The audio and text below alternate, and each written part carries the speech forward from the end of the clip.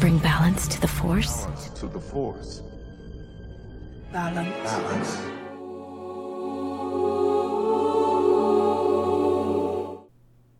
Hello, and welcome to Bring the Balance.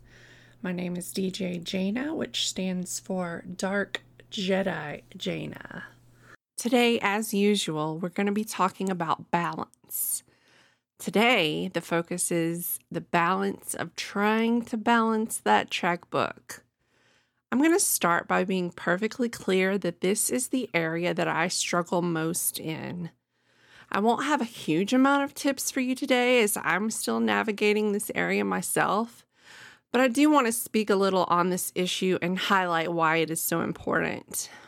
In the future, I hope to bring on more guests that can help us navigate this topic with a bit more expertise and strategy. But today, it's just about being honest. As a person with disabilities, I can tell you that it is a struggle. While I do receive compensation from the VA and through Social Security, it's barely enough to make ends meet sometimes. I only get compensation for myself, though my adult son has been living with me since 2019. He has disabilities as well, and we're still awaiting a final decision from the administrative law judge on his approval for benefits. What I always try to do immediately is pay bills as soon as money comes in.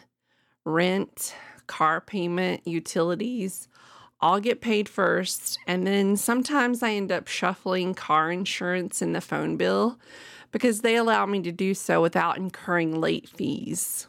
Whatever is left after bills is whatever is left. Some months that's more than others. How do I make what I have left stretch to the next payday? Look, I'm sure everyone here has noticed that the price of foods as well as other goods skyrocketed in the years since the pandemic. To help offset that, I cook a lot of meals at home.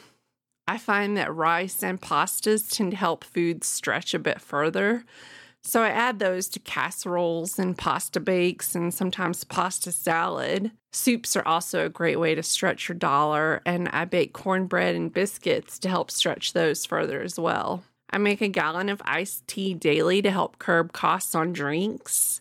I buy meat in family packs to help save money and split it up into freezer bags when I get home for easier thawing and portion control. I stock up on canned goods when I can, and I use those to help stretch and supplement other meals.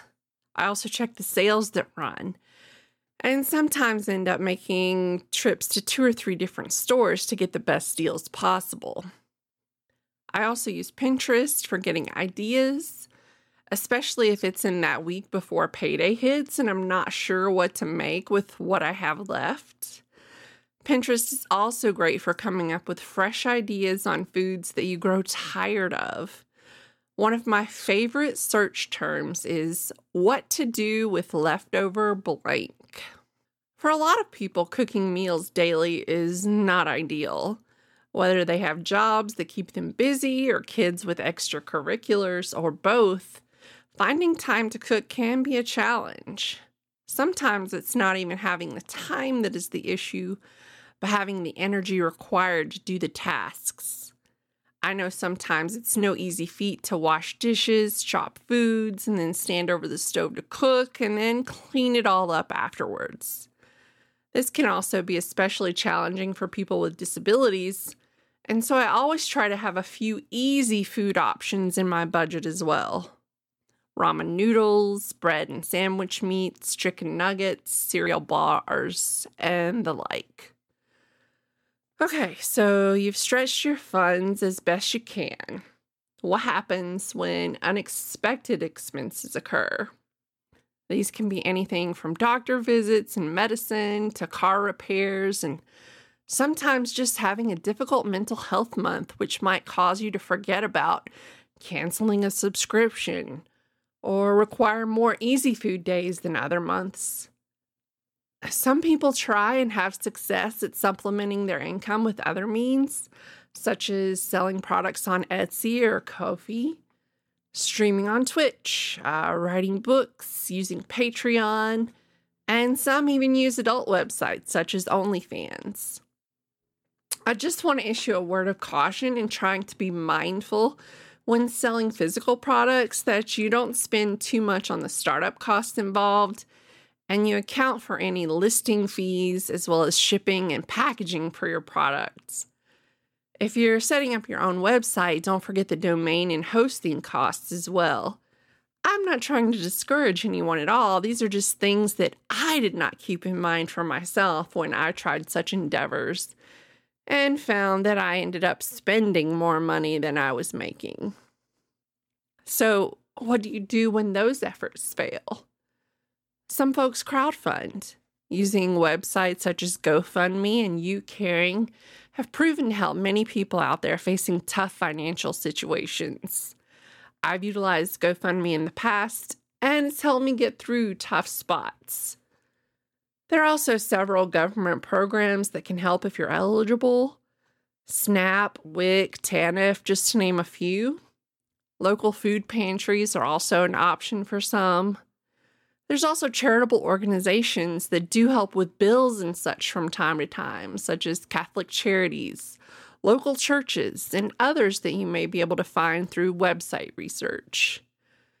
The point is that there's countless ways to try and get help, to try and stretch those dollars, and please remember, you're not alone. As of the moment I'm recording this episode, I have a negative bank account with no funds being deposited for at least 5 more days. But I do know that more funds are coming. So in that same vein, I guess my main point here is to hold on, to remember that no matter how tough things get, they will eventually get better. It can't rain all the time. In the meantime, be sure to check out the website bringthebalance.com, which lists many of the resources I've spoken about here today.